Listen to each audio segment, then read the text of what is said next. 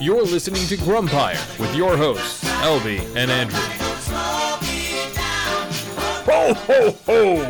Merry Elby! Jingle bells, jingle, bark, bark, bells, bark. You're bad at improv! I'm barking. You're barking improv! Welcome, everybody! It's the South Pole of Texas, where we are. The official South Pole of Texas. Which feels like the North Pole of the world right now. It's very, very cold, and what better time than to chill clothes. Go get yourself a sweatshirt at tpublic.com/user/Grumpire. They have sweatshirts with some of the art that I've done for Grumpire on it. So go get yourself a sweatshirt and sweat during the winter. All right, that's it. About that. Hey, Andrew. Yeah. It's Christmas time. In the winter time. Sorry, that's a reference to a commercial in Southern California. You can see Santa in the summertime is what it was. Uh-huh. And then whenever winter came around, it was like, you can visit Santa in the wintertime. and I was like, no duh. When else do you see Santa? Exactly. Well, I mean in the summer, I guess. Santa's Village. Okay. So, being that it is this time of year, we have a very special Halloween surprise for you. Featuring our assistant editor, Jay Alleray. Alleroo. Jay Alleroo. It's not a kangaroo, eh? He's Canadian, so he's Alleray. Eh? Okay.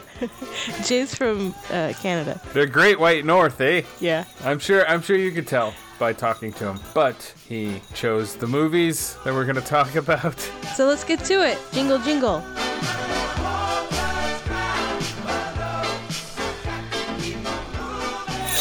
Jay! Hi. Why don't you like A Nightmare Before Christmas? Imagine a fantastic journey to the very edge of reality. Surprised, aren't you? Imagine a world where night lasts forever. I am the Pumpkin King. And every shadow has a life of its own. You made flesh crawl! Touchstone Pictures presents a movie where anything can happen. Imagine what your parents will think. Tim Burton's The Nightmare Before Christmas, rated PG. Well, glad you asked. It just irritates me, and I'm hoping that through this podcast I can clearly articulate why it bugs me. I think it's mostly because it's trying to be this sort of gothy amalgam of Halloween and Christmas, and I'm left thoroughly unimpressed. Another question. Okay. Were you ever a self-avowed goth? No. No. Yeah, you're just an alternative dude, indie rock guy. I guess I know you like Sloan. I labels. Oh dear, labels. I don't know. I was like this guy who liked classic and contemporary punk rock, contemporary being from the early 90s, mid 90s, and I liked a lot of indie rock, but I probably self-identified more with like the punk ethos, and I just said ethos. Oh. Punk, but looking at you, it looks like you'd be into like Rocket from the Crypt or something. Yeah, I like some of their songs. I wouldn't say I'm not saying that you would have to like them. I'm just saying I would assume that you would be into Rocket from the Crypt just looking at you in your style because your hair is cool and you have those glasses and, you just look like that. Okay. But what are they? They're like post-punk or something. I don't know. Anyway, I really like their song Ditch Digger. Yes, that's a good But one.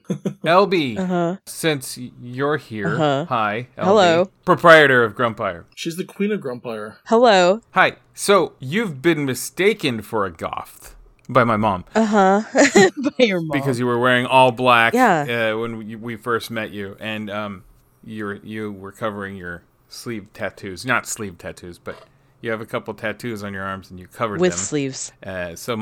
With sleeves. So my parents wouldn't be stupid and judge you, which they might. But my mom was like, she's dressed in black. Yeah. Is she a goth? A goth.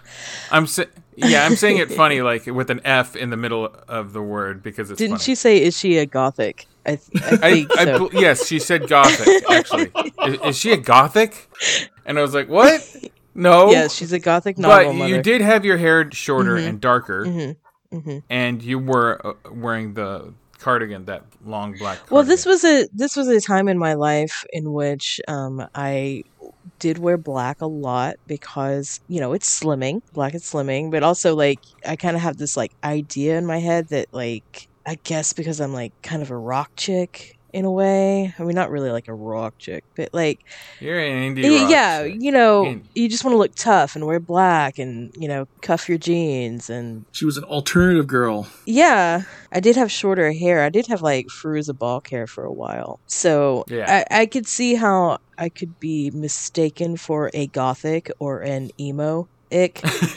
But no. It's funny. Is she a goth? Yeah, I was never goth. I have never identified as goth. Now, among us, which is strange, very strange, because I am not, but I am the most goth. You're the most Among goth of all us. three of us? I am absolutely, between the three of us, the most gothic person. Huh. Here, I was a dark music listener. Oh, okay, I was like a little hip hop kid, and then I discovered like Depeche Mode and The Cure and stuff from K-Rock that was dark. Jesus Ministry? and Mary Chain. Yeah, they're pretty dark. Ministry, some of it, like not. Revolting Cocks. No. That's a side Nothing. project. Nothing Okay. too crazy like that. Only what 120 minutes played. But I gravitated towards some of the darker things that would be Skinny Puppy. considered goth. Like, no, that's industrial. That's Well, tangential lots of to goths goth. like It's industrial, not the especially in same the thing as 90s. goth. Okay. So, yeah, of course, dark, like Nine Inch Nails, and yes, some Ministry, but like Love and Rockets, stuff like that. You love the Okay. church. And not totally love the church, but they're just dark indie alternative. They're not goth or anything, LB. But I guess right now, if you released a song that was just like Under the Milky Way by a contemporary band, people would consider it new goth, which is weird because they're just an Australian band. Anyway, my point is I was around the darker edge of things. And of course, one of those things, and living in Southern California for as long as I did, was Oingo Boingo.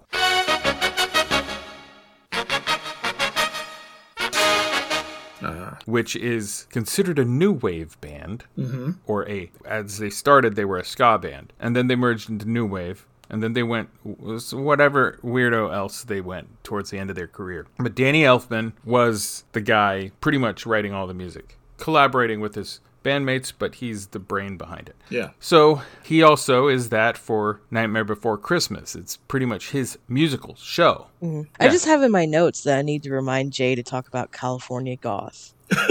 Yeah, okay, that might actually apply. I think that correlates, but Jay, yeah. That, and I are think, you okay. were you, because you're a year older than me, or a few months older than me, were you aware, being in the Great White North, of Oingo Boingo at all? Oh, yes, yeah, absolutely, yeah. I mean, that's the thing, like, Only from movies, or were you buying the albums? What? just hearing songs and just being generally aware of them, and also through movies. I mean, there is this one great tome I have somewhere. It's well-read, dog-eared, but Spin Magazine's Guide to Alternative Music. And you see, kids, before we had the ability to sample songs on the line, we would sometimes like take a chance on special ordering a CD or record album and seeing if we liked it, and hopefully we convinced ourselves that we liked it. And I think a lot of those entries, that's where I discovered a lot of bands that I heard referenced by like people like Kurt Cobain and other music artists at the time. And I'd be like, oh, because Kurt Cobain would reference like the Raincoats and all these other sort of, at the time, more obscure, lesser-known punk rock bands. That book has all kinds of music genre, and they did have Oingo Boingo. They were very different. Interesting. I've never been a big new wave fan. I mean, I like a lot of this, the bands and artists who were kind of would slip, for lack of a better term, slip into the genre or then slip out again, like someone like Elvis Costello. I know Blondie was often considered new wave after a while, even though they were part of the New York punk scene. But anyway, yeah, no, so I was aware. That's the long about answer. But yes, Oingo Boingo was definitely on my radar. I think I felt that they were just a bit too goofy for me. If I have to be honest. I'm not You saying wouldn't like be into anything like the Aquabats? No. Because they're also goofy. They actually do a really good cover song of an Oingo Boingo track called The Controller. It's really actually very good. But I'm way not into the Aquabats anymore, and I was for a hot minute. But they're directly influenced by that kind of weird stage presentation of Oingo Boingo. That's a tangent. I wouldn't expect you to even glance at the Aquabats. I'd expect you to look at the Aquabats and go like, ugh. And then just that. But what was LB was like asking, you know, like what I think of California goth. I think that is kind of like that. That's to me like that sort of. I mean, you can't control where you're born and all that. So I mean, just to me, the idea that a lot of people who are sort of, you know, self-identify as goths, you know, living as adults in sunny California, smoggy sunny California, I guess.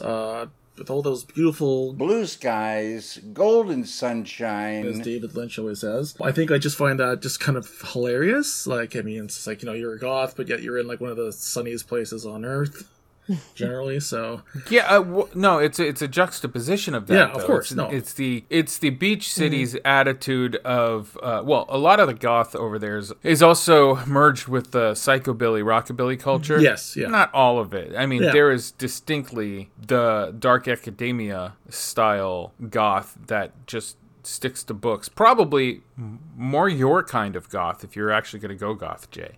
Would be the dark academia. I like that dark academia. Early stuff, like it's post British goth, Susie and the Banshees stuff. Mm-hmm. But it's the early '90s gray skies American. Except in Southern California, you don't really have the gray skies very often. You do have overcast, but it's always pretty bright over there. Yeah. So it's a juxtaposition of that, and it's a certain kind of person that's like to the Southern California beach culture and whatever. Yes. And a lot of that is in Anaheim or Orange County, and they're a bunch of rockabilly types. You know, Social Distortion, you might consider a goth band, even though they're not. They don't play gothic music. They just play rockabilly or but beer rock or whatever, bar rock. Social D, and they have some gothy sounding, like the subject matter can be dark at times. Yeah. And so Oingo Boingo came out of Southern California. That's right. Danny Elfman went on to do, of course, we know, Pee-wee's Big Adventure.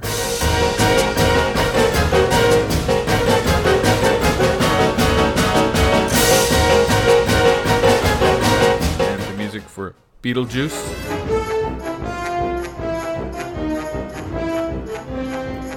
And Batman.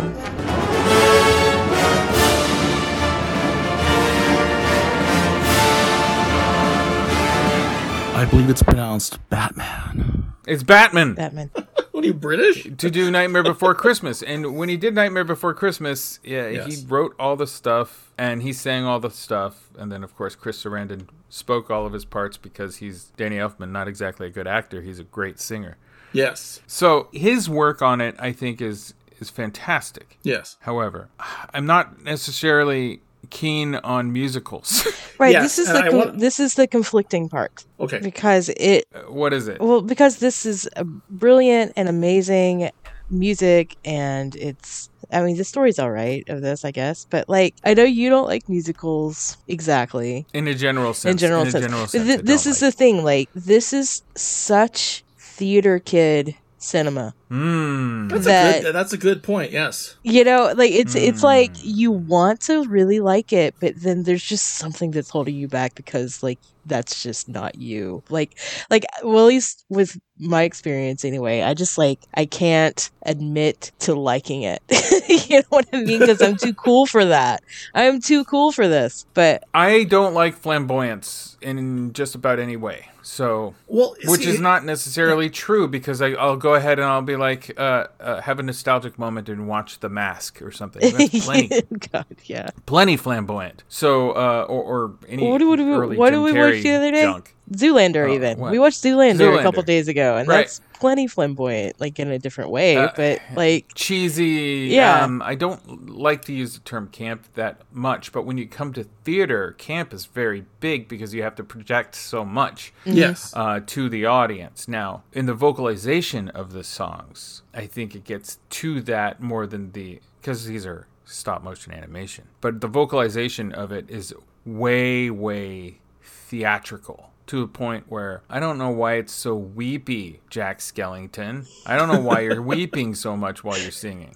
Oh, somewhere deep inside of these bones, an emptiness began. began to grow. There's something out there far from my home, a longing that I've never known. But it's supposed to be super emotional, super thick with emotion. And I get it. I've seen this movie way too many times. I had the tape, I had the DVD, and then I got married to Elby and we got rid of it. Which is fine. I usually lament that, but it's fine. I didn't have a care about it at the time, but I had seen it so many times that this time that we watched it, I'm sitting here singing along and it's autopilot. Yeah. I can imagine that. I don't know if I'm glad I wasn't there, but I can imagine it. Yeah, it was really weird. I was like, what's happening right now? Like, this is... I'm like, I know almost all the lyrics, dude. I don't know anything about you. I had the CD as well, but I was a big Danny Elfman guy. Yeah. Yeah. I wasn't everything Danny Elfman. Like I said, in their later career, when Boingo went weirder and darker, I actually didn't really like that. And this was like a step back towards the good Oingo Boingo, but then at the same time, it was still musical-y. So even though I know it, because I heard it so many times, even though some of the songs are, as the youth call, bangers. Don't say that. Most of it's mash for me. Well, I think you both have, like, as far as the music goes. Yeah, no, and I think I totally agree because, look, I have no problem with musicals. My partner, Mano, one of her all-time favorite movies is Oliver, so unfortunately I've had many of those songs, like... You keep threatening Oliver. I know, I keep threatening to write about Oliver just as, like, a... But, I mean... I don't know what to draw, Jay! Well, yeah, and one of my favorite movies is Singin' in the Rain, which is just a great musical, and so okay, I give you that. I give you... hates all musicals, but... No, I give you that. I give you that. But, like, okay, here's the thing, though, I find about this film, and it's not because it's a musical that I dislike it, and I don't, to be fair, I don't think this movie is a terrible movie per se. I just don't like it, and we'll get into more why I don't like it. But after the opening, like, This Is Halloween, which is, a jaunty, song, like, how many people can remember, outside of the really super obsessive fans like my sister-in-law, who's probably the gothiest person in Red Deer, how many people, like, remember any of the songs really when they're not watching it outside of This Is Halloween? Even after I just watched it recently, I'm like, okay, I don't remember any of the other songs because they just didn't What's this? My interest. That's all I remember of that song, though. Yeah, I think it's what most people just remember is, like, This Is Halloween. Like, it's a great little song. It's, you think, okay, this is gonna be a great movie. It's fun. Like, if it's gonna be like this, and I'm not saying because some of the songs are sad later on, obviously, but it's just, and there's nothing obviously wrong with Danny Elfman's singing voice. It's just, honestly, I only remember the stuff as it's happening. Yes. It gets triggered and it's like, the lyrics now. Do it. It's like a program. It's like I'm like a Manchurian Candidate, but of the lyrics. You're the most wonderful person I've ever. But like, that just speaks to the bigger problem I find with the film is that it's because it was, the idea behind this was Tim Burton, and he it's obviously it's an homage to the Rankin Bass stop motion specials from yore. I mean, we all loved, like, the Rudolph the Red-Nosed Reindeer, classic with the Island, the dentist. Yeah. But he was envisioning it just as like a half-hour, like, short, and then I feel like because it's drawn out to this feature film length, I feel it's really thin. Like, the plot is very thin. Oh, it's definitely. What the plot? And it's just like it's a parody. It's a parody of A Night Before Christmas, right? A Nightmare Before Christmas. Yes. What's good about it is that it doesn't follow the narrative of A Nightmare Before Christmas and just turn it like into a lazy modern version of it, like a Weird Al, a Mad Libs, changing things to be dark and gross within that narrative. It changes it, which is nice, actually. If you want to be technical, that poem is actually called A Visit from St. Nicholas. Okay, be technical about it. Is it? LB. Oh. I will. I learned that from Three Oranges. But that's the clever thing about it, is that it's its own thing ultimately. But its inspiration is to be a parody of. Yes. I don't like this film because it is, like Jay said, it's kind of shallow. I mean, there are, I guess, identity crisis moments in it that are relatable to some people. Yes. Well, it's all 14-year-old, right? 14-year-old guys. Yeah. Like, this is what I'm stuck in my life trajectory by what's expected of me. I don't want to do that. And then they discover some other hobby, which is what Jack Skellington did. He's discovered the hobby of Christmas, and he went for that for a while. And then he's terrible at it. So he gives up. What every teenager goes through at some point. Me, it was getting rid of Garfield. So getting rid of okay. There's Sally escaping from her oppressive. You're a girl. You're supposed to be like this. I'm a mad scientist, which represents men. Yeah. There's that. I mean, so there are some like deeper arguments that you can say about this movie, but I think the major shallowness comes in all the Halloween Town people are just total dicks and they want more. You know, like it's just like, hey, isn't that Halloween people now? That's what I'm trying to say. Like, I don't want to be like super insulting, but ding ding ding ding ding ding. Halloween people are greedy ass mother truckers. Yeah, they totally are. They want Halloween all year, so they're going to steal Christmas, which is like the most glorious holiday of them all, and be really bad at it. Like. They want to gothify Christmas, and it's like, come on, calm down. You have your own thing. You know. But hold on, to the writing's credit, which is not Tim Burton writing it, it's just adapted from a unpublished poem that he wrote. With doodles that he drew. But to the writer's credit, I forget her name. Caroline something? Yeah, something. So she writes that doesn't actually work. That they are screwing up they are screwing up Christmas. Yeah, and Mr. which is Oogie good. Boogie, who is even more like the only person who does have any sort of backbone is Jack Skellington, pun intended. So he's the one who's like the teenager who learns how to be himself, which is nice. Mm-hmm. Yeah, that's a good arc that he has, and then he's able to befriend the thing that he's not good at and enjoy it for what it is without having to be the selfish Halloweener doing Halloween all the time like Mr. Oogie Boogie was going to do. There's depth. There is. Sure. It's there, Jay. It's just annoying. There was a nice scene where he's like, you know, when he's co-opting Christmas and he like gives the shrunken heads to the horrified child, and I smiled at that scene. I'll admit to that, but those are the scenes where Christmas is being broken. And it's in the writing, they're saying Christmas is being broken. This doesn't work, which I think is interesting. I just think this could have been a much more clever film if it were, you know, like the length of the original Grinch Who Stole Christmas, or like a true like Christmas special. If it was just, you know, like a 30-40 minute short, I think that would be great, because then it would make sense to me. It wouldn't be so, I think, thin. I think you could pack in a lot in that short amount of time without having to like draw it out and then, you know, have this like, just these have it be a musical. Yeah, musicals absolutely. Musicals stop the story dead, and if you have a thinner story, which most musicals seem to do, it drags things out to kind of painful lengths. That's why the slower ballads in this are excruciating to me. They're so bad, and it's not bad music writing or anything. It's bad experience for me. The long, slow, sad, woe is me songs in this just very stop the movie dead. It's like, and I always say this about musicals, especially the bad ones, it's like pornography that is trying to be a film. All the sex scenes happen and they stop the movie dead, and once you're done enjoying those scenes, you're kind of disinterested in the rest of the movie. Like once the first scene passes or something, you're like, oh, there's another hour and a half of this? Great. So you're comparing The Night Before Christmas to I'm comparing porno film. Musicals. Okay. And I've always said it's also like the same thing about action movies. Action movies, musicals, and pornography all have the same sort of structural issues, I should say, because you can make a good one out of any of them, I suppose. But they always stop for the action scenes, if you know what I mean.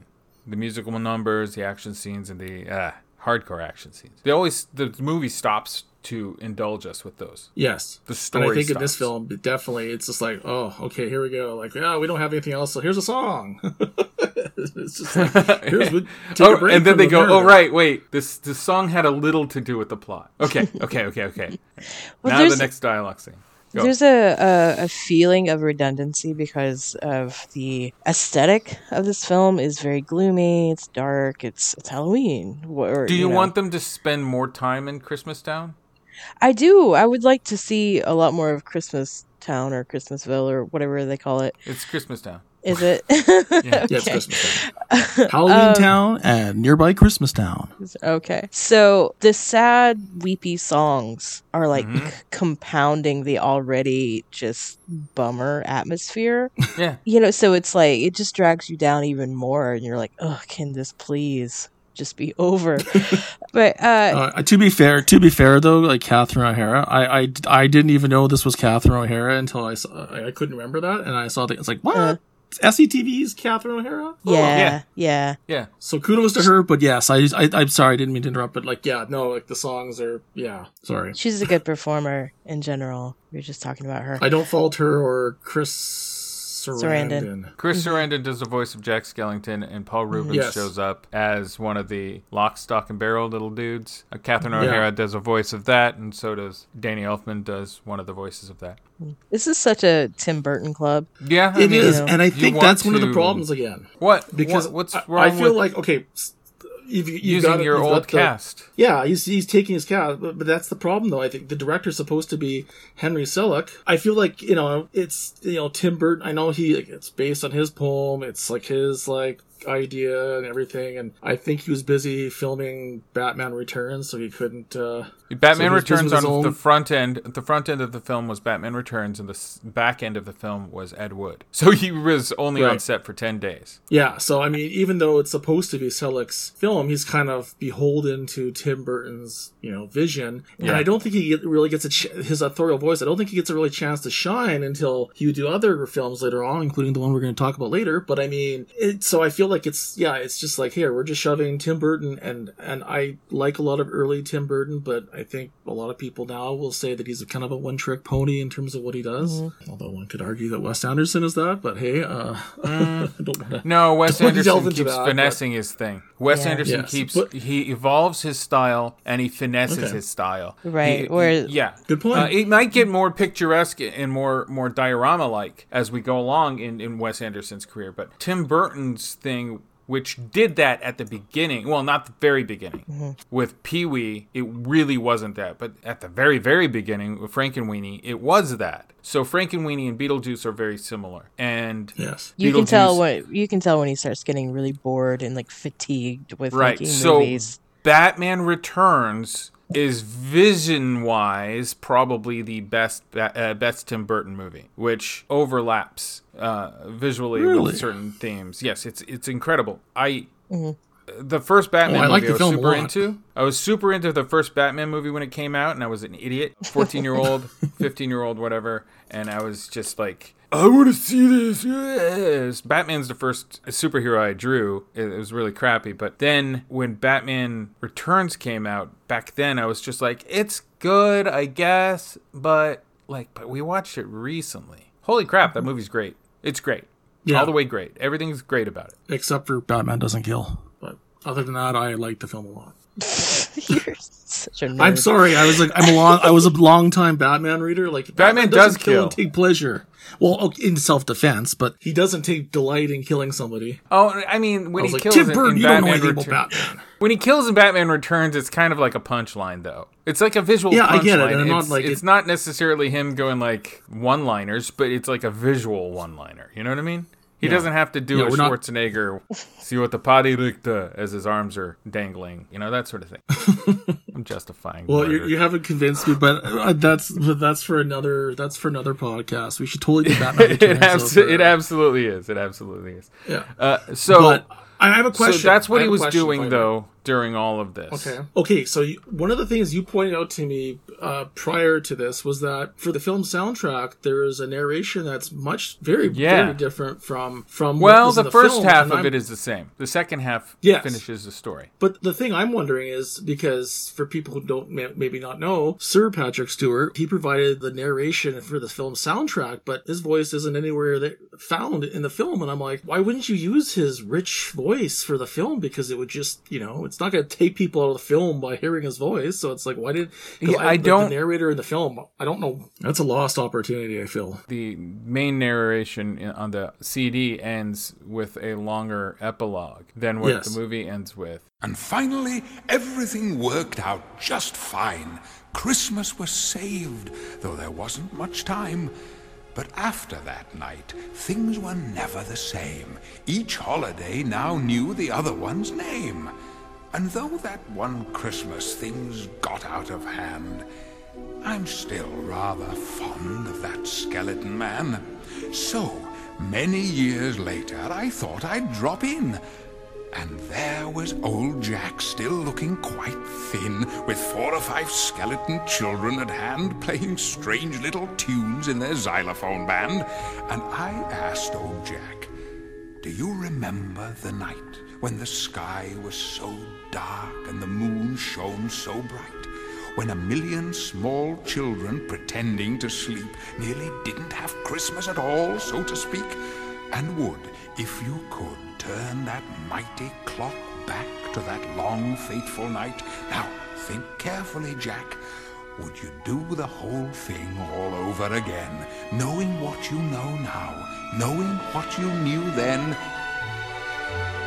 And he smiled like the old pumpkin king that I knew, then turned and asked softly of me, wouldn't you? Maybe they just couldn't, once they realized that they weren't going to complete that narration that he had already recorded, they couldn't get him back in studio. That's what I think, to re-record the end. So they just had the guy who did the Santa voice do it. That's it. Which I'm pretty sure that's it. Mediocre. But they had... Oh, well, that could be. That's legitimate because he was busy filming other stuff probably, so... You know, he was still doing Star Trek at the time and whatever. So... Yeah, the rigors of day-to-day filming, yeah. So, I mean... But I mean, like hearing I really enjoyed that though, like hearing him provide that sort of narration. Because I mean, man, he's British, Royal Shakespeare. It's different and it's interesting. Mm-hmm. It lends some credibility, really. Yeah, because I think he's known for doing like Christmas Carol. I mean, like he's known for like having done like theatrical and audio presentations. I think it's funny that Christmas Carol, the cover of his Christmas Carol has him with his cane raised about to smack whoever's looking at the poster. You know? Yeah, I'm like, why is he such a jerk? Like, I know he's Scrooge. Because he's Scrooge. I feel like, do you know the story of A Christmas Carol? But like on the poster, why are you threatening me? I'm just looking at the movie poster, as if the poster. The ultimate fourth wall break-in. Anyway, it's immersive. But I think that was, again, just as a lost opportunity for the film to really, punch itself up a bit and be like, finish strongly, and it doesn't to me. Yeah, but I'm glad that they put it on the CD. So. Yes. Yeah, it's a good idea. So it could live for all of... But then, I don't know. I think a lot of people miss the point of the movie. Every day is Halloween just doesn't work. Mm-hmm. Get over it. No. Let it be for its own holiday. Just shut up about it for the rest of the time. It loses its uniqueness. If it's every day, it loses its uniqueness. So when I see on Twitter, like, only 364 or whatever it is days before Halloween, it's like, well, guess what? Like, that's the way it goes. And they complain the second a Christmas song is played in November. They're like, oh, it's only November. Wait till, like, Christmas Eve to play a Christmas song. God. It's too soon, always. Yeah. As they spin every day as Halloween by Ministry. Uh-huh. Yeah. Elby came up with a great idea for a shirt, and she had me design it. Oh, yeah. It was every day as Halloween, but it has Santa on it. Yeah. And nobody likes it. I like it, but nobody likes it. It's really funny. It's a funny shirt. But, like, there's so much of our designs. I say our because Elby sometimes comes up with the ideas. Yeah. Sometimes I do. But so much of the designs are really kind of like... Oh, you like a thing that you're being annoying about? Well, you're dumb. I don't think I've seen that design. I'll have to take a look again. Yeah, it's pretty funny. So, Jay, are you all tapped out on your reasons as to why you dislike A Nightmare Before Christmas? Yeah, I think, just the fact that it's so thin, that it's songs that don't really... That we... just discussed, right? But, like, didn't you have a thing about the culture surrounding it? The hot topic? That's the thing that I think that's unfair to place on the film itself, but I do think there's this kind of, it's the marketing. It's fascinating, the marketing of it. It kind of reminds me, and I haven't seen this movie before, but the one that a lot of the millennials and probably even some older Gen Z people really like is that Hocus Pocus, which it just doesn't seem like that's a film I would want to see, and I'm like, yep, that's fine. If you like that, that's great. I don't want to go anywhere near that. But it feels like, like this sort of marketing culture, because, this is Disney before Disney became like, the co-opter of everything. Like, let's bring in Marvel, let's bring in Star Wars. They didn't believe in it. No, they didn't believe this movie. This was Touchstone. Well, no, they didn't. But I mean, they just, once they saw they could market it. Well, hold on. The marketing came way, way later. Yes, of course it did. They buried this film when they released it. Yes. And it was Touchstone. And we all know that, like, they had some successes with Touchstone, like Who Framed Roger Rabbit was a boom, huge success. And it was just stuff that had a little harder edge or was not necessarily Disney family, right? So they were, it wasn't like, Disney family friendly. Tim Burton's super Touchstone. Weird and dark, and what? Oh, he has this huge hit, Batman. Okay, let's give Tim Burton a chance, says Disney. And then they're like, yeah, we still don't like him. Remember when he was working on The Black Cauldron? We didn't like him then, and we don't like him now necessarily, but he's going to make us a lot of...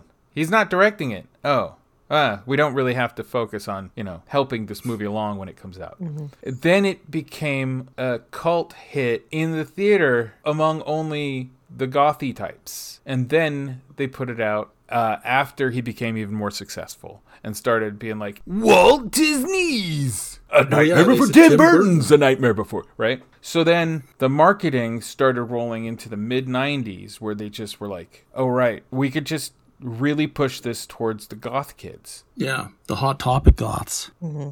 Mall goths, yeah. I mean, just it's like a cause celeb for them. Like, just this kind of like, look, because like my aforementioned sister-in-law, she has so many, and I mean, like my partner showed me a picture recently of her house, and she was given this Jack Skellington Christmas like statue that she's got in the front lawn with all the snow around it, and I'm just like, oh dear. She's got a lot of Nightmare Before Christmas paraphernalia, and it's impressive. It's an impressive collection, and even our niece is like now our 12-year-old niece is like totally into the same, the movie itself and all the accoutrement. So it's like, okay, great, the next generation of Nightmare Before Christmas fans are already here. So it's funny, a film that was neglected like that by Disney, and now like they're reaping all because I'm sure it makes a lot of money every year at Halloween and at Christmas for that particular group. The licensing of it to so many different products, like I saw advertisement, I guess it was Halloween, and part of it was a Jack Skellington costume for your dog. I'm like, this is a bit much. Wow. This is too much. Shouldn't it be just the ghost dog? Yeah, it should be zero, right? I mean, it should be zero with the jack-o'-lantern nose. Yeah, because his nose is a jack-o'-lantern. That's cute, actually. Yeah, there's a lot. Not a good idea. Jay, there's a lot of little hidden gem details in this movie that are incredible. Okay. Like, the nose is one of the most notable ones, where you just see it as a glowing thing. You're like, oh, it's a Rudolph nose, right? No, it's a jack-o'-lantern. It's a little jack-o'-lantern. It's a super cute idea. And they have all these little gags like that, all speckled throughout. So, I mean, it encourages repeat viewing if you just want to look for those types of... So there's a lot of cleverness to this film. It is not a bad movie, like no, and I said that too. I said it's not a bad movie. It's just you watch it's just not one that we seem to like. yeah, like it's one of those things where as I'm watching it, I'm like, this is fine. I don't really have too many complaints about this film as it's going along. It's fine. But then you realize this is not an aesthetic that I'm into, whatever. Mm-hmm. And then the diehard fans make it annoying.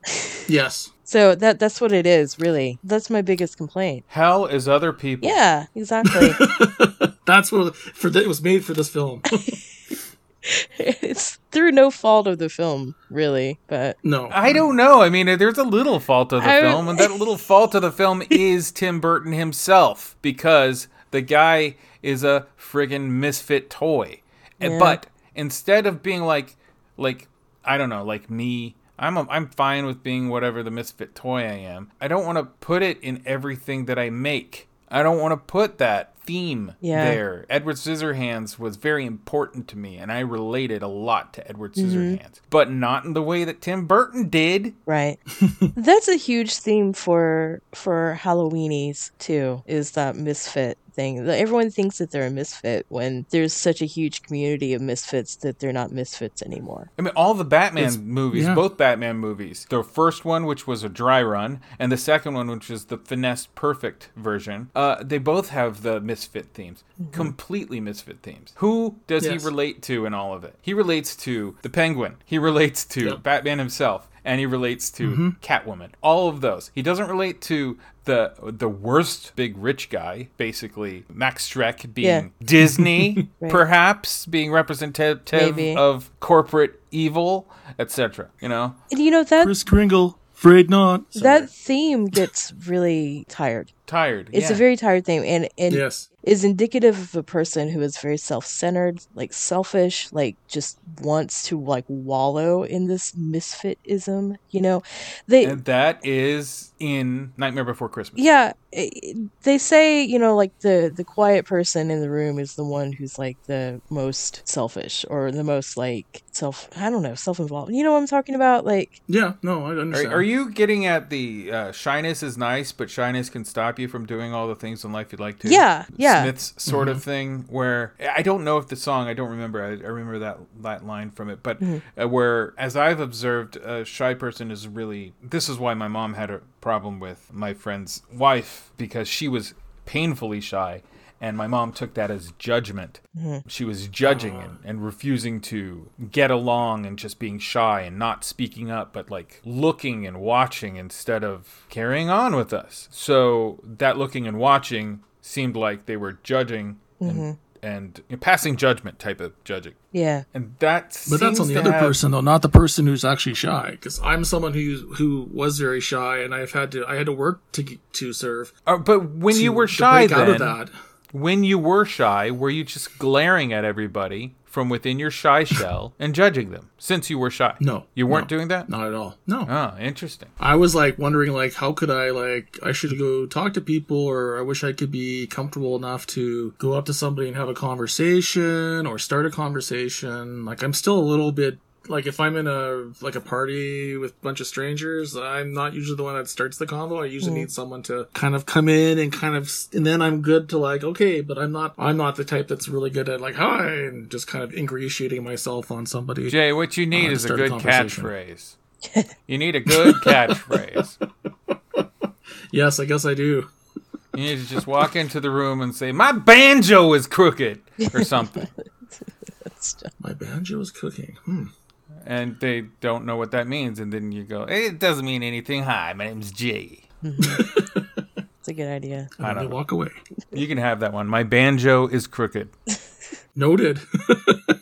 Did you know that this film has a sequel? Yeah, it's in a novel form, though. Yes, I'm surprised that Disney hasn't exploited it for turning it. They haven't yet. Because Tim Burton doesn't want it. He's like, it's a really? lightning in a bottle situation. It is what it is. It's kind of a masterpiece on his own. And he actually doesn't want to take full credit of it. He's given it to Henry Selick, who made what it is. But Henry Selick is also like, it's a collaboration. Like, I'm following his vision, but his vision is very similar to my own.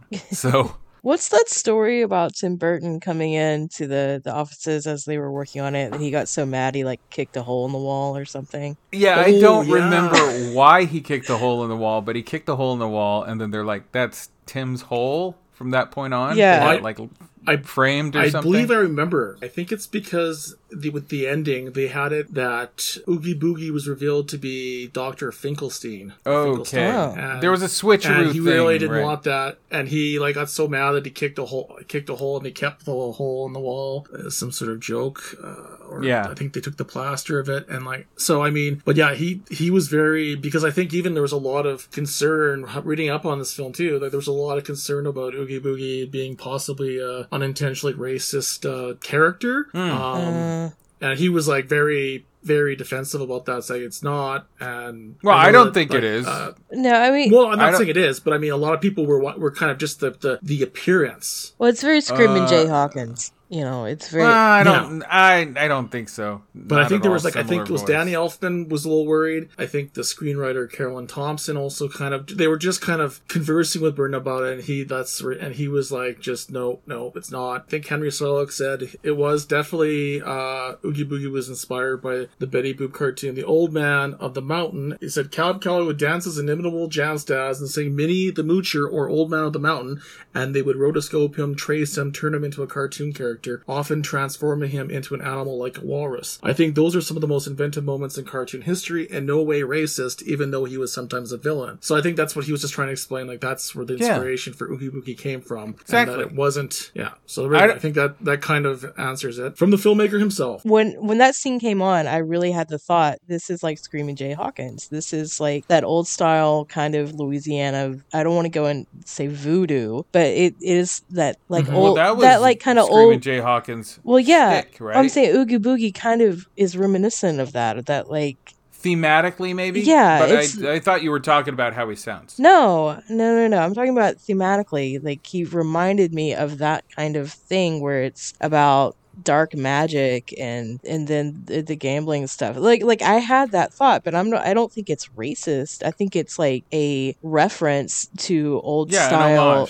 I don't know about homage, but I think reference to like Cab Calloway type of thing. Mm-hmm. But okay. Well, the Cab Calloway thing tracks with the Fleischer cartoon. Yeah, it's a mixture of things, but I don't think it's exactly racist. I don't know why, though, this is a point of topic, not for us, I'm just saying at all, when looking at art like this in particular. Because it's like people saying, it's like people when Wednesday came out, people saying that the black characters are represented as bullies or something in Wednesday. You watched it, and people are getting mad about it. I watched it. People are getting mad about that. I didn't think that at all. And I wasn't thinking that they're... well, no, Twitter is all a Twitter about how that misrepresents or that you're painting black characters. Like every kind of person, color, creed, whatever, every kind of person can be a villain or a hero and they didn't, or and they obviously didn't watch the whole series. Or a thing. They didn't obviously watch the whole series because they thought that they're bullies. Well, these characters who are,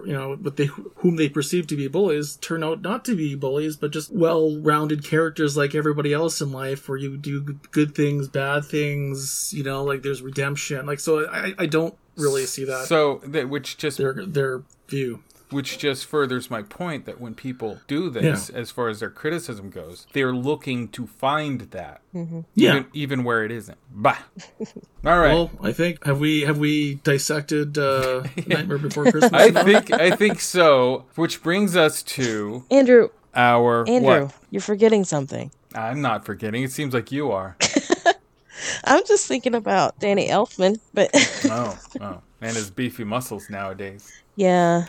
I don't think I expressed enough that I really like Danny Elfman a whole lot, and I have a lot especially this year. Lot of respect for him. Dove back into Boingo. I did after years of only tiptoeing around the stuff whenever I play it, but you dove into it. I think the casual Oingo Boingo listener might not realize how much depth their catalog has. So much. How rich. Anyway. And I really do like his latest work. His latest work is dark and interesting. And he's not lost any sort of creative energy, which is amazing for his age. Because, a lot of times as bands or artists grow older, they just kind of plateau into making the same kind of music. And it could be good. It could be solid. Mm-hmm.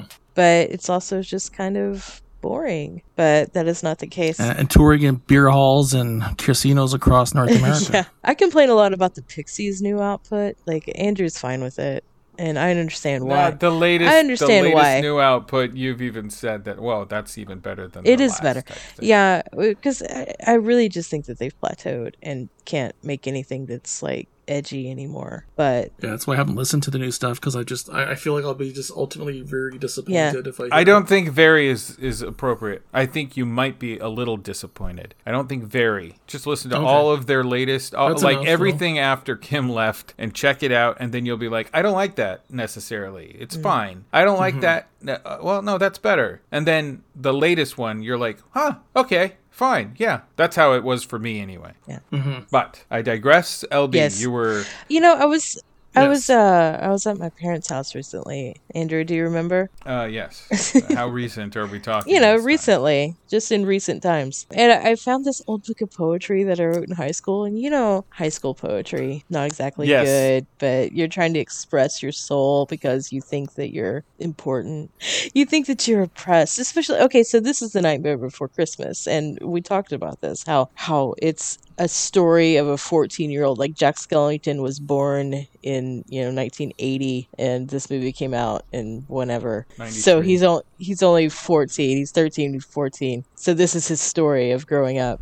Like, that's what high school poetry is. Like, this movie is high school poetry. Yes. So I found this poem that I had written about The Nightmare Before Christmas, which seems plausible actually this time. Yeah, it does. A lot of times you predict things. Yeah.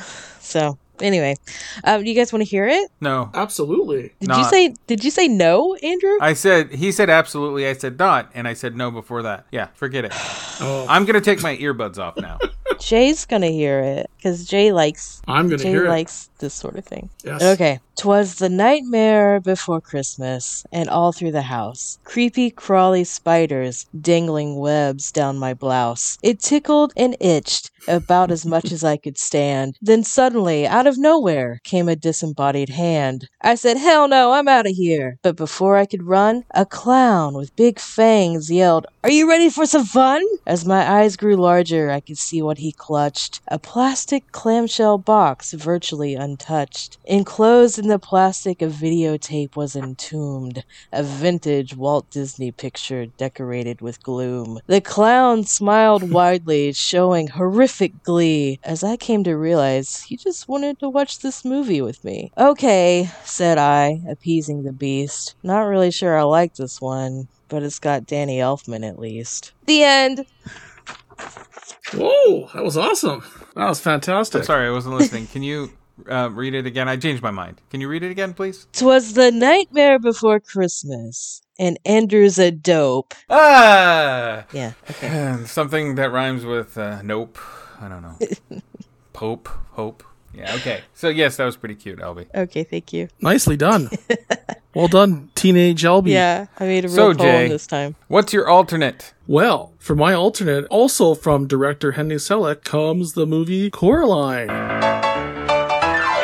Making up a song about Coraline. She's a peach, she's a doll, she's a pal of mine. She's as cute as a button in the eyes of everyone who ever laid their eyes on Coraline. When she comes around exploring home, and I will never ever make it boring. Our eyes will be on Coraline. Coraline, from the director of The Nightmare Before Christmas. Coraline! They Might Be Giants did that song. Did you know that? Yeah. Oh, are you like, I don't Yeah. like They Might Be Giants? I don't like them.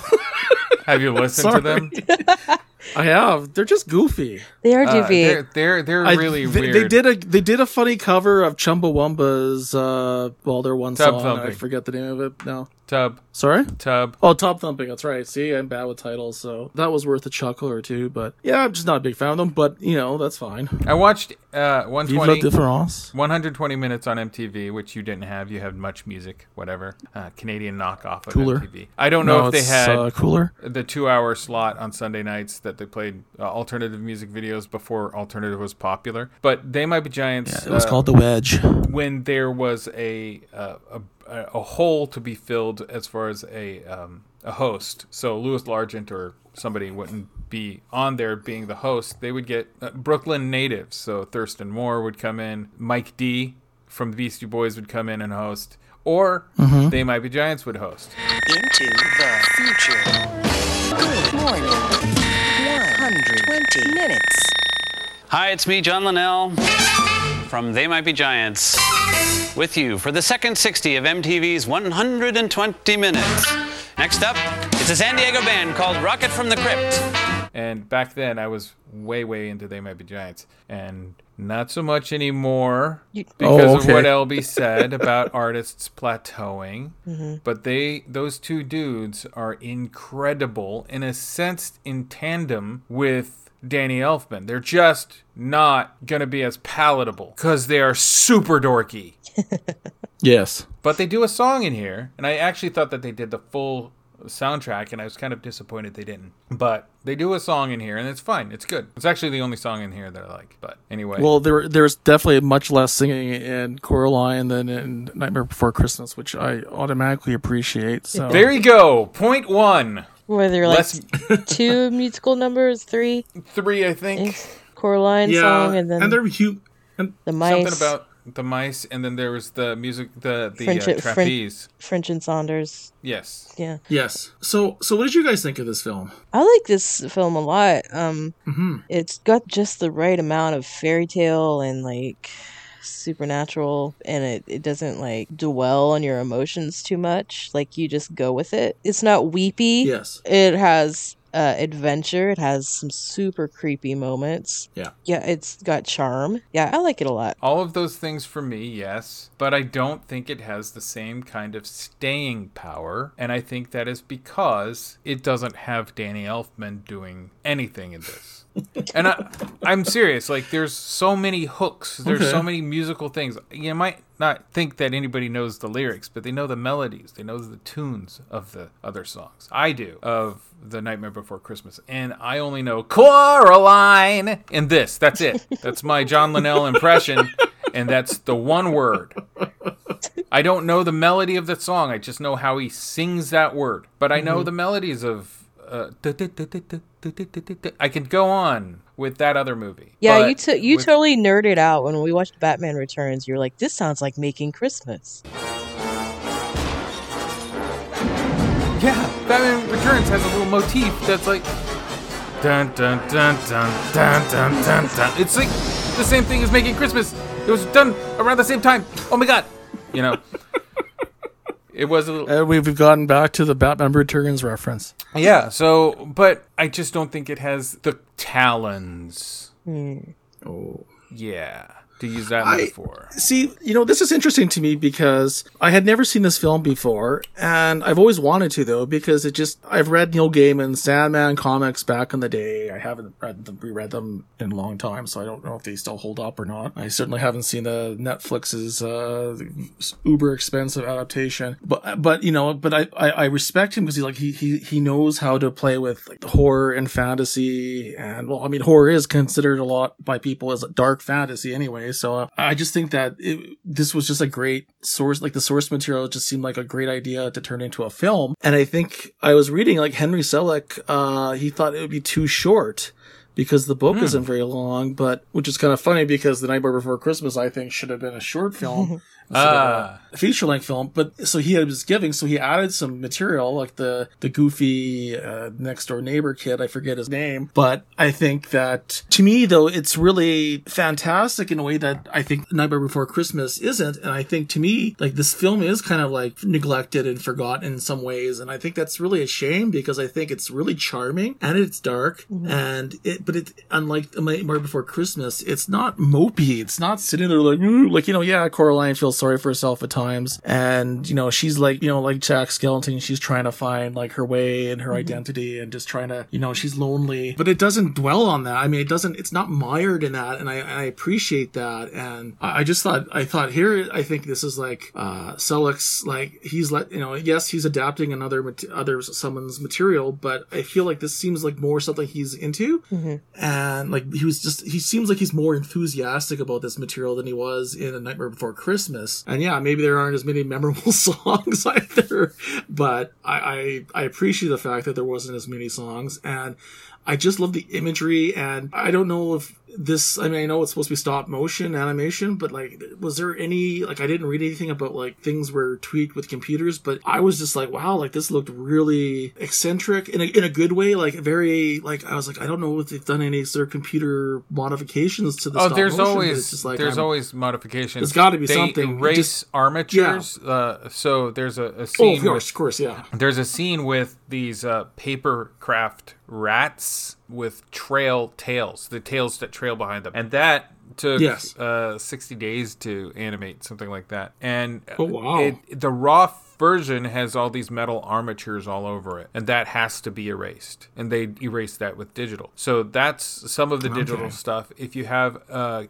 character that's glowing and stuff like that, it's going to be modified with a digital effect usually. So they'll have a glowing factor on the little set where the thing glows itself, but to enhance that, they'll do that with a CG thing. So that's... Well, I mean, like I said, in a good way, I was just like kind of just mesmerized by just like its visuals. Like, just like, I mean, I knew it was a stop motion, but I just thought it was so like everything, like, you know, you have this pink, the pink house, I can't ever remember the name of the rooming house that Coraline and her family live in, but I mean, like, you've got this distinctive pink house in the middle of like a world greenery, and then when she goes into the other world and like sees all the, like, you know, the other mother and all the other characters, the others, and it's just like so visually splendid. I'm gonna say that, yes, visually splendid, and I just thought this was like just such a superior movie, and it's really a shame that it doesn't have that sort of cult like following. Maybe hopefully in the future will, but I mean, like, right now, like, I mean, because I think this movie was made in 2009, so here we are like nearly 15 years later, and it's like, well, I 23 think years it does later, I guess have it is. a cult following, but I don't think it has a religious following. The religious following, like Nightmare Before Christmas. The Nightmare Before Christmas has this huge religion around it, metaphorically, and this one has a little cult. There's a lot of Coraline cosplay. Oh, is there? Yeah, okay. from adult women and children alike, like Halloween costumes for little girls, but also the sexy version. That, which is weird because Coraline's a child. Yeah. So that's not cool. That's disappointing. And there are women doing, not surprising, but it's not disappointing. Yeah, there are women doing like button eyes, so you can see like other mother costumes and stuff like that. So I mean, that's kind of cool, I think. Sometimes. Other mother. Yeah. Other mother. What did you think of that, by the way? Like the buttons. Like, to me, that was one of the creepiest things ever. It was like this other world where everyone is wearing. I mean, that should have been Coraline's first like warning that like everyone's wearing buttons for eyes, and they just look so creepy. It is. You know, be careful what you wish for, kind of thing. Because I was like, oh, you can't trust these people because they have buttons for eyes. Yeah, it's very black-eyed children. Yeah, it is creepy. This story, I think, is more interesting or more, I think, applicable to a wider audience because it is a be careful what you wish for. It is a don't take what you have for granted. Yes. Which I guess could be applicable to Nightmare Before Christmas too. It is. It's a theme in that too. Yeah. Yeah, there's similar themes, definitely. But I just think this one does it better. Yeah, I think Coraline does it better as well because it doesn't wallow in the weepiness. You know, it doesn't. It doesn't disguise everything in a song and dance. So it's real good storytelling. It's streamlined, especially with this kind of animation. You have to be really deliberate with what you're going to put in the script, and you have to be convinced that this is the best version of what you're going to make. There's no easy way to do reshoots with stop motion. Right. This one is, it's more of an adventure. Yes. So there are things that are happening to this girl who has her own agency, but also things without her control. She might open up the proverbial Pandora's box, but she has no control over what's in it. That's an excellent point. That is different than the other movie. The other movie, he does have control over everything that he's doing. He's like knocking things over constantly and saying like, what, experimenting. What's this? And he's just knocking things over. Just leave it upright. Stop messing with it. It's not yours. And this film has what Nightmare does not have. It has the awesome Keith David as the cat.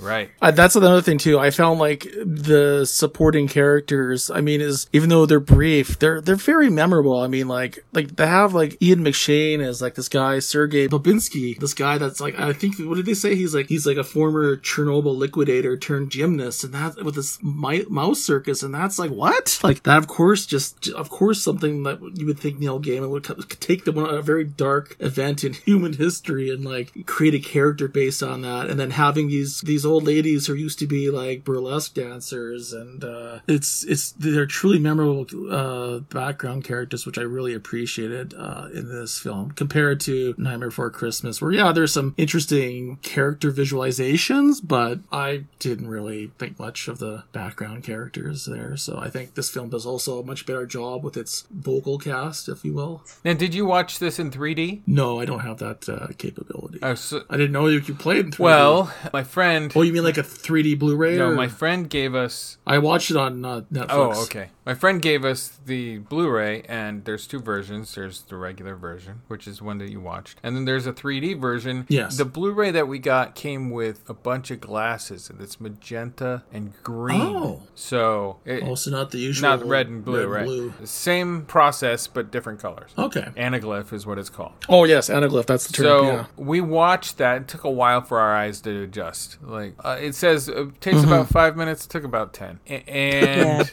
double the time. I had more trouble with it than you did. Yeah, but like the 3D is pretty good. I think we saw this in the cinema, didn't we? I don't remember. I think we saw. I don't know. We saw a lot of 3D. Was it stuff released back in 3D originally? Yeah, it was released in 3D. Okay, I didn't know that. Okay. But yeah, it's good 3D. Stop motion itself is presented in a way that's already kind of 3D anyway. Your mind is tricked into thinking that because it's all diorama stuff, and if you've ever been up against a diorama looking at it, that's what stop motion is like. So yes. Yeah, I think the 3D stuff worked pretty well. The format with the glasses that we got, I'm not that big into it. Would have probably preferred to have seen it as a theatrical 3D film than at home 3D. Right. So when you watch it again, you'll probably just watch the non-3D version, the regular version. Yeah, if we watch it again, yes. So our friend sent us this Blu-ray because this is interesting because this is our friend who's like super into Disney and Star Wars and, like all the usual suspects of he's family friendly. Bro. Yeah. He's a very film normie. Yeah. So he sent us this Blu-ray because his child couldn't handle... No, he didn't want his child to handle it. Oh, okay. It was... Oh, really? Like, they didn't even he try. Watched it. No, he watched it and was like, no, this is going to be too scary for him. Well, the thing is, he was a scared kid when he was a kid. And he's got this kid.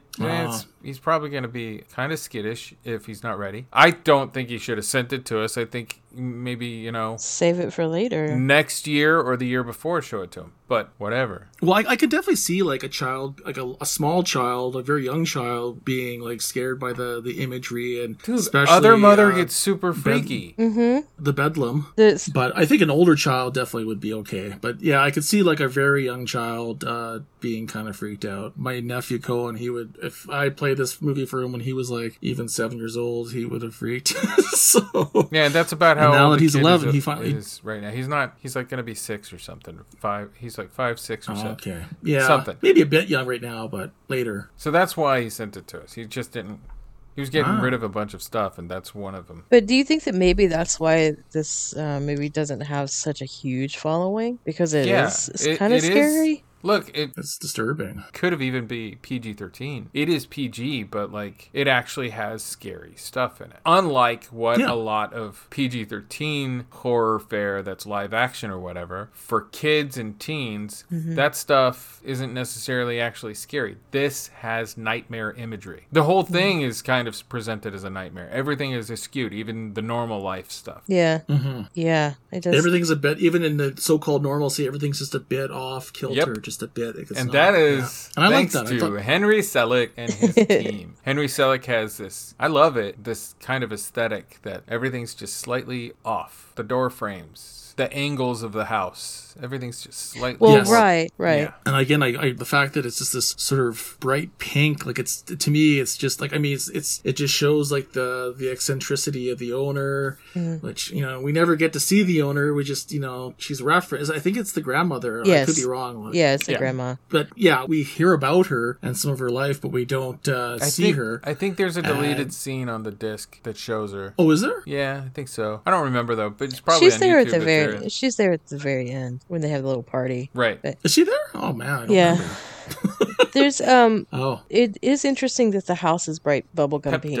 Pepto pink. Yeah. It's interesting because that's a total Americana thing. You hear what's his name? John Mellencamp with Pink Houses. Little pink houses for you.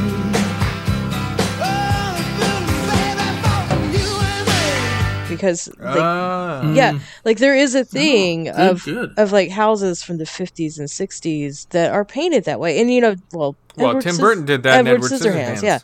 Yeah. I mean those. Yeah. Norman Rockwell style, kind of Americana with like... Yeah, where houses would be painted bright colors like that, and pink was one of them, so it's like kind of a classic thing. So I find that interesting, especially if that was written by Neil Gaiman into the story, which I'm sure it was. Because he's not American. The Pink Palace. So I think that's really cool and lends some realism to this story that is just weird and nightmarish. What is it about Laika that only makes genre pictures in stop motion? Laika is the studio, and I don't think that they've made one movie that was just an adventure film, but that was still full of creatures and stuff. That was Kubo and Two Strings, which is an amazing movie. Like everything that they've done, Paranorman, Box Trolls, like it's all monsters and creatures. I don't have a problem with that. I think more kids need to see silly monster stuff. Yeah, we talk about that a lot. You know, the old Disney films in particular weren't afraid to get weird. Right. And be scary. So like the Sleeping Beauty or Fantasia.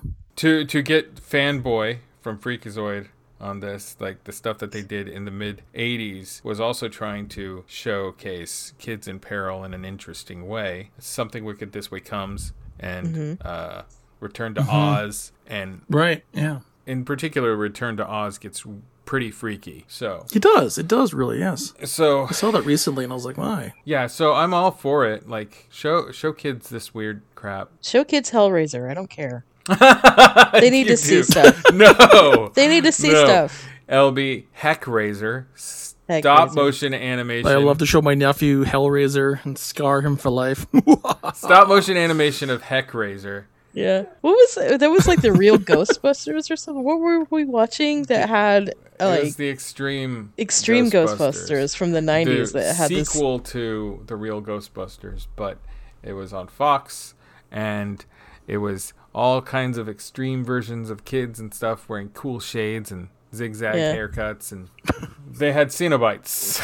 Yeah, they had this episode that was like, they weren't black leather clad Cenobites, but they were strappy and totally modeled. They were deliberately Cenobites, and it was on a kids so they were deliberately modeled after the Hellraiser. Yeah, interesting. Saturday morning cartoon. Well, and I do have to say, one of the things I like about Coraline, not just because it's an adaptation of a children's novel, but even Selleck also borrows the name, and I think I said Bedlam by mistake earlier. It's Beldam, the other mother, and Gaiman actually got that from a John Keats poem, La Belle Dame Sans Merci, which is in English, The Beautiful Lady Without Mercy, which I think is just again taking that sort of La Belle Dame Sans Merci. Yeah, I know that. Why do I know that? Oh, well, good. Well, that's great. Have you read the poem? Yeah, I don't know why. I don't have this part of my history. You just triggered more people should read John Keats. No, seriously, you just triggered a memory. I used to say the phrase La Belle Dame Sans Merci over and over because it's really interesting phrasing, I don't know French very well, what is the poem about? That was a good pronunciation too. I don't remember that. It's a poem's about a knight who meets this like a fairy child with wild eyes, and she takes the knight to her elfin grot where she enchants him. So it's this kind of very dark fantasy poem. It was in the mid 90s. Romantic poet. Mid 90s when I got into this. Yes. I remember now. Okay. Were you into like a lot of romantic poets? Like Keats? Arthurian stuff, where I got a book of Joffrey the Knight and the Fair Brunezend. That was around the same time that La Belle Dame Sans Merci. So yes. Okay. Thank you for that little jog of my literary. memory. You see, you don't like to read, and you've read Keats.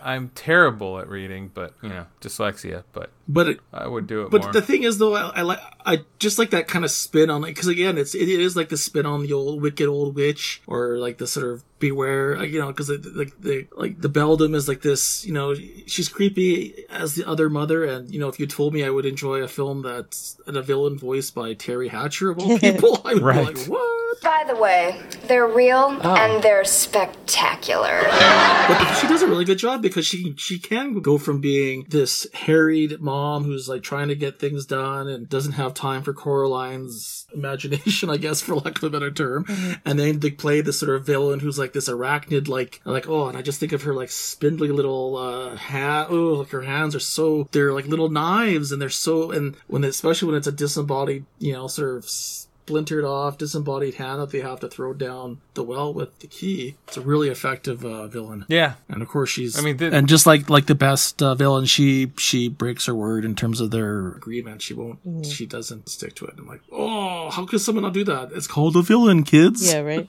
You gotta learn your lessons. That's where the nightmare stuff comes in. Really scary looking designs. Disturbing looking.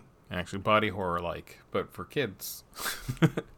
Yeah, and I think too, just the fact that this corridor to another universe, like, to me, I don't know if it was intentional by Gaiman and Selleck, but like I had this kind of the C.S. Lewis, like the line, The Witch in Your Wardrobe, because they go into a closet, and I've never read the books. I only saw the animated movie as a child, but I remember when they go through like the closet. It's the same in the book. That's how they get to Narnia. Exactly the same. To me, like, it was reminiscent of that, where like they use a sort of ordinary door. I mean, Gaiman's got to have thought about that. Yeah. And I think I don't think it's a coincidence. Let's not make it a Christian allegory, though.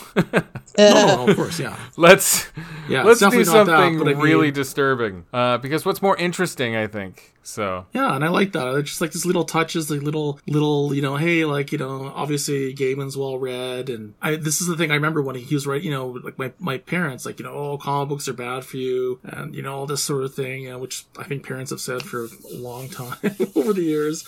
And the fact that, you had this, he wrote like the Sandman. I remember being rich with metaphors and like allusions to other, like, literary allusions. And I was just like, again, like, I was an English major at the time, so I'm like, I'm eating this stuff up. And here we are again. He's still doing it. And I think that's just fantastic. And I think perhaps for kids who are really curious, like, oh, like, where does all this imagery and ideas come from? And then maybe that'll help them, inspire them to go read some literature. I think if the kid's gonna get inspired to read literature, I think he would already be like reading or whatever and come across something like Lion with the Witch in the Wardrobe, the Narnia stuff, and then be like, wait a minute, did he just in Coraline, did he reference this book that came? Hey, I think that kind of eureka stuff would happen in that way, then inspire a kid to go like, I want to know where each of these elements have come from. Yeah, but I like that. That's the thing. To me, like, that's what makes good children's film. And again, I don't mean this to say that it's just for children, but I mean, like, here's a film that can appeal to children, and scare them. But this movie really appeals to everybody, and I like that, because sometimes you watch a movie, you're like, ugh. I didn't feel like it was a dumb kids movie. The best kids movies. Exactly, it was very smart. I don't like even. Oh no, you're an adult. You can watch this because it has a lot of like shoehorned in adult jokes. I don't need that. Just tell me a good story. Well, okay. Yeah. Adults, without the shoehorned in adult jokes, the depictions of Coraline's parents in this film, her actual parents, not the other parents, yes, are realistic in, this hustle and bustle world. But we're led to believe that Coraline's mom doesn't have time for her. She's too busy. She can't deal with her. She can't deal with her imagination. She can't, she just doesn't want to be involved in Coraline's life. She's had it, right? It's a bit of a trope. Mm-hmm. Right. It's a bit of the trope, but then at the end it comes around and you see that, like, she actually takes interest in Coraline's life because she buys her those gloves that she wanted. Yes. That was a nice touch. She understands, like, she does care. It's just that, priorities sometimes, but then, like, the ultimate priority does come out, so, like, it's gratifying for adults to see as well, because they can understand what that's like. Yeah, no, that's an excellent point. I think because it's like, like, to a child like Coraline, she's like, well, my parents don't care about me. They're like, I'm just gonna go check out this other world because there they pay attention to me and they make me delicious meals. And, and the reality is, and then we find, like, no, like, they do have, like, her parents do have an interest in her, but, it's life sometimes, like, not, they're redeemed in that way where it's like, well, like, they truly do care about her, love her, but they're just, sometimes they're busy. They can't just, like, to make it accommodate her. They really are. I mean, they have no food in their house. They're struggling, but they're doing, they're doing the writers, well. so of course they are. And it's I like that part, interesting, actually. too. Is the fact that they're It is kind of reflective of modern society as it's happening. That there's a certain kind of change that's happening where ladies tend to be major breadwinners these days, and their husbands less so, due to various reasons. Mm-hmm. And if the husband's a creative, I relate to this, the wife is the breadwinner, and the creative is afforded to be more creative because of that, as opposed to the opposite way around, which was the what? Never mind. It's just getting into nuclear 50s American way stuff. But anyway, it's kind of interesting, indicative of how things have changed throughout history, is my point. Yes, definitely. Coraline. It's not going to be a popular song. It's never going to happen. Damn you, they might be giants. Damn you to hell. They are a goofy band, though. They have some really great songs. They have stuff they've done with Soul Coughing. I don't know if you like them or not, but... No. You don't? Oh, man. That was quick. Nope. I know who they are. I've heard their stuff. I'm like, it's just not for me. Yeah, LB likes Soul Coughing. Man, I'm the guy that wants to have Pavement's total discography on vinyl. So come on. For shame. But they're alternative. For shame. You like Brand Van 3000. No, I don't mind a couple of their songs, but I'm not a big fan. I don't care if they're Canadian or not. Oh, you don't? No, I don't. Andrew, Jay likes Sloan. I know he likes Sloan. I love Sloan. I don't just like Sloan. I love Sloan. They're one of my favorite bands. But I digress. Someone should get Sloan to do a song. So Coraline is your preferred, and Nightmare Before Christmas is not your preferred. This is not necessarily one is terrible and the worst thing ever, so watch this thing that's perfect and the best ever. But I think this is more about a preference situation. But I think you really spelled out, of course, yeah, why Nightmare Before Christmas doesn't quite work for you. I just hope more people will check out, if they haven't, check out Coraline, because I was kind of dubious, and then I was like, wow, I don't know why I was so dubious about watching it, because this is a fantastic film, and more people should see it. Yeah, I think it's very underseen. Yes, definitely. So, LB, Nightmare Before Christmas, Coraline. Mm-hmm. I know Coraline isn't seasonal, Nightmare Before Christmas is, but do you think Coraline's appropriate for the Christmas season? Oh, sure. It's not Christmassy as we've established, but there's that Christmas tradition of telling spooky stories by the fire. That what Christmas tradition? Oh, it's an old British thing mostly. Oh, you got to be British. Yeah, you got to be British or maybe Canadian. Well, you got to be part of the colonies. So that's where the whole Dickens thing came. Yeah, kind of. Well, because he elevated Christmas back up into public consciousness, where it was just it's Christmas. Let's do the day and then get back to it. And he brought the celebration back through the Christmas Carol story. That freaky ass story. It's all the ghosts. Yeah, didn't you if you celebrated Christmas before Dickens wrote that story, you were arrested? Some places in America, even some places would outlaw Christmas. Christmas Outlaw. That's a new Hallmark movie starring the cast of Sons of Anarchy. Yeah. And it's when, in 10 years or 20 years, when Hallmark finally gets edgy and shows a side boob. Christmas side boob. Christmas Outlaw. Mrs. Claus has a side boob. Oh, what fun it is to ride. No. On motorcycles in the snow. I thought you were going to be edgier than that. Yeah, okay. Okay.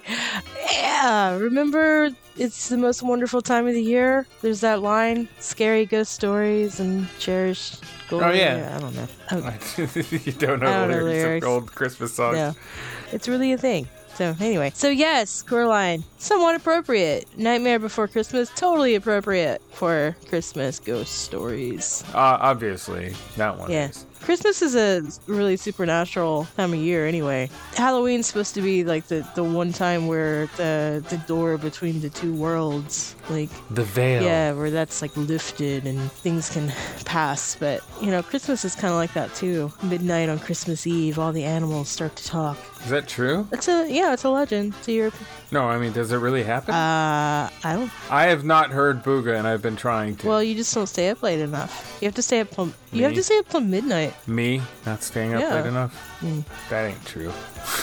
But yeah, I had a good time talking with Jay, talking about hipster music with Jay. It's like the first entire portion of this podcast. Full disclosure, the Rocket from the Crypt reference, that wasn't planned at all. When I was editing, I found a They Might Be Giants clip where they mentioned Rocket from the Crypt, and I was like, oh, that's a nice callback. Thanks, They Might Be Giants. Thank You're so useful. Yeah. All right, well, if you'd like to follow Jay on Twitter, you can. It's at JULIUSBARTHELME for film. Is it French? I don't think I've ever asked him what his name means. I'm sure it's a reference to something, or maybe he just made it up. Something literary. I think it's literary. Jay's really literary, so yeah. Or if you want to follow Grumpire, obviously, you've found this podcast, so you probably already know at Grumpire Online on Instagram or Twitter. Yep. All right, let's go get warm. Happy holidays, everybody.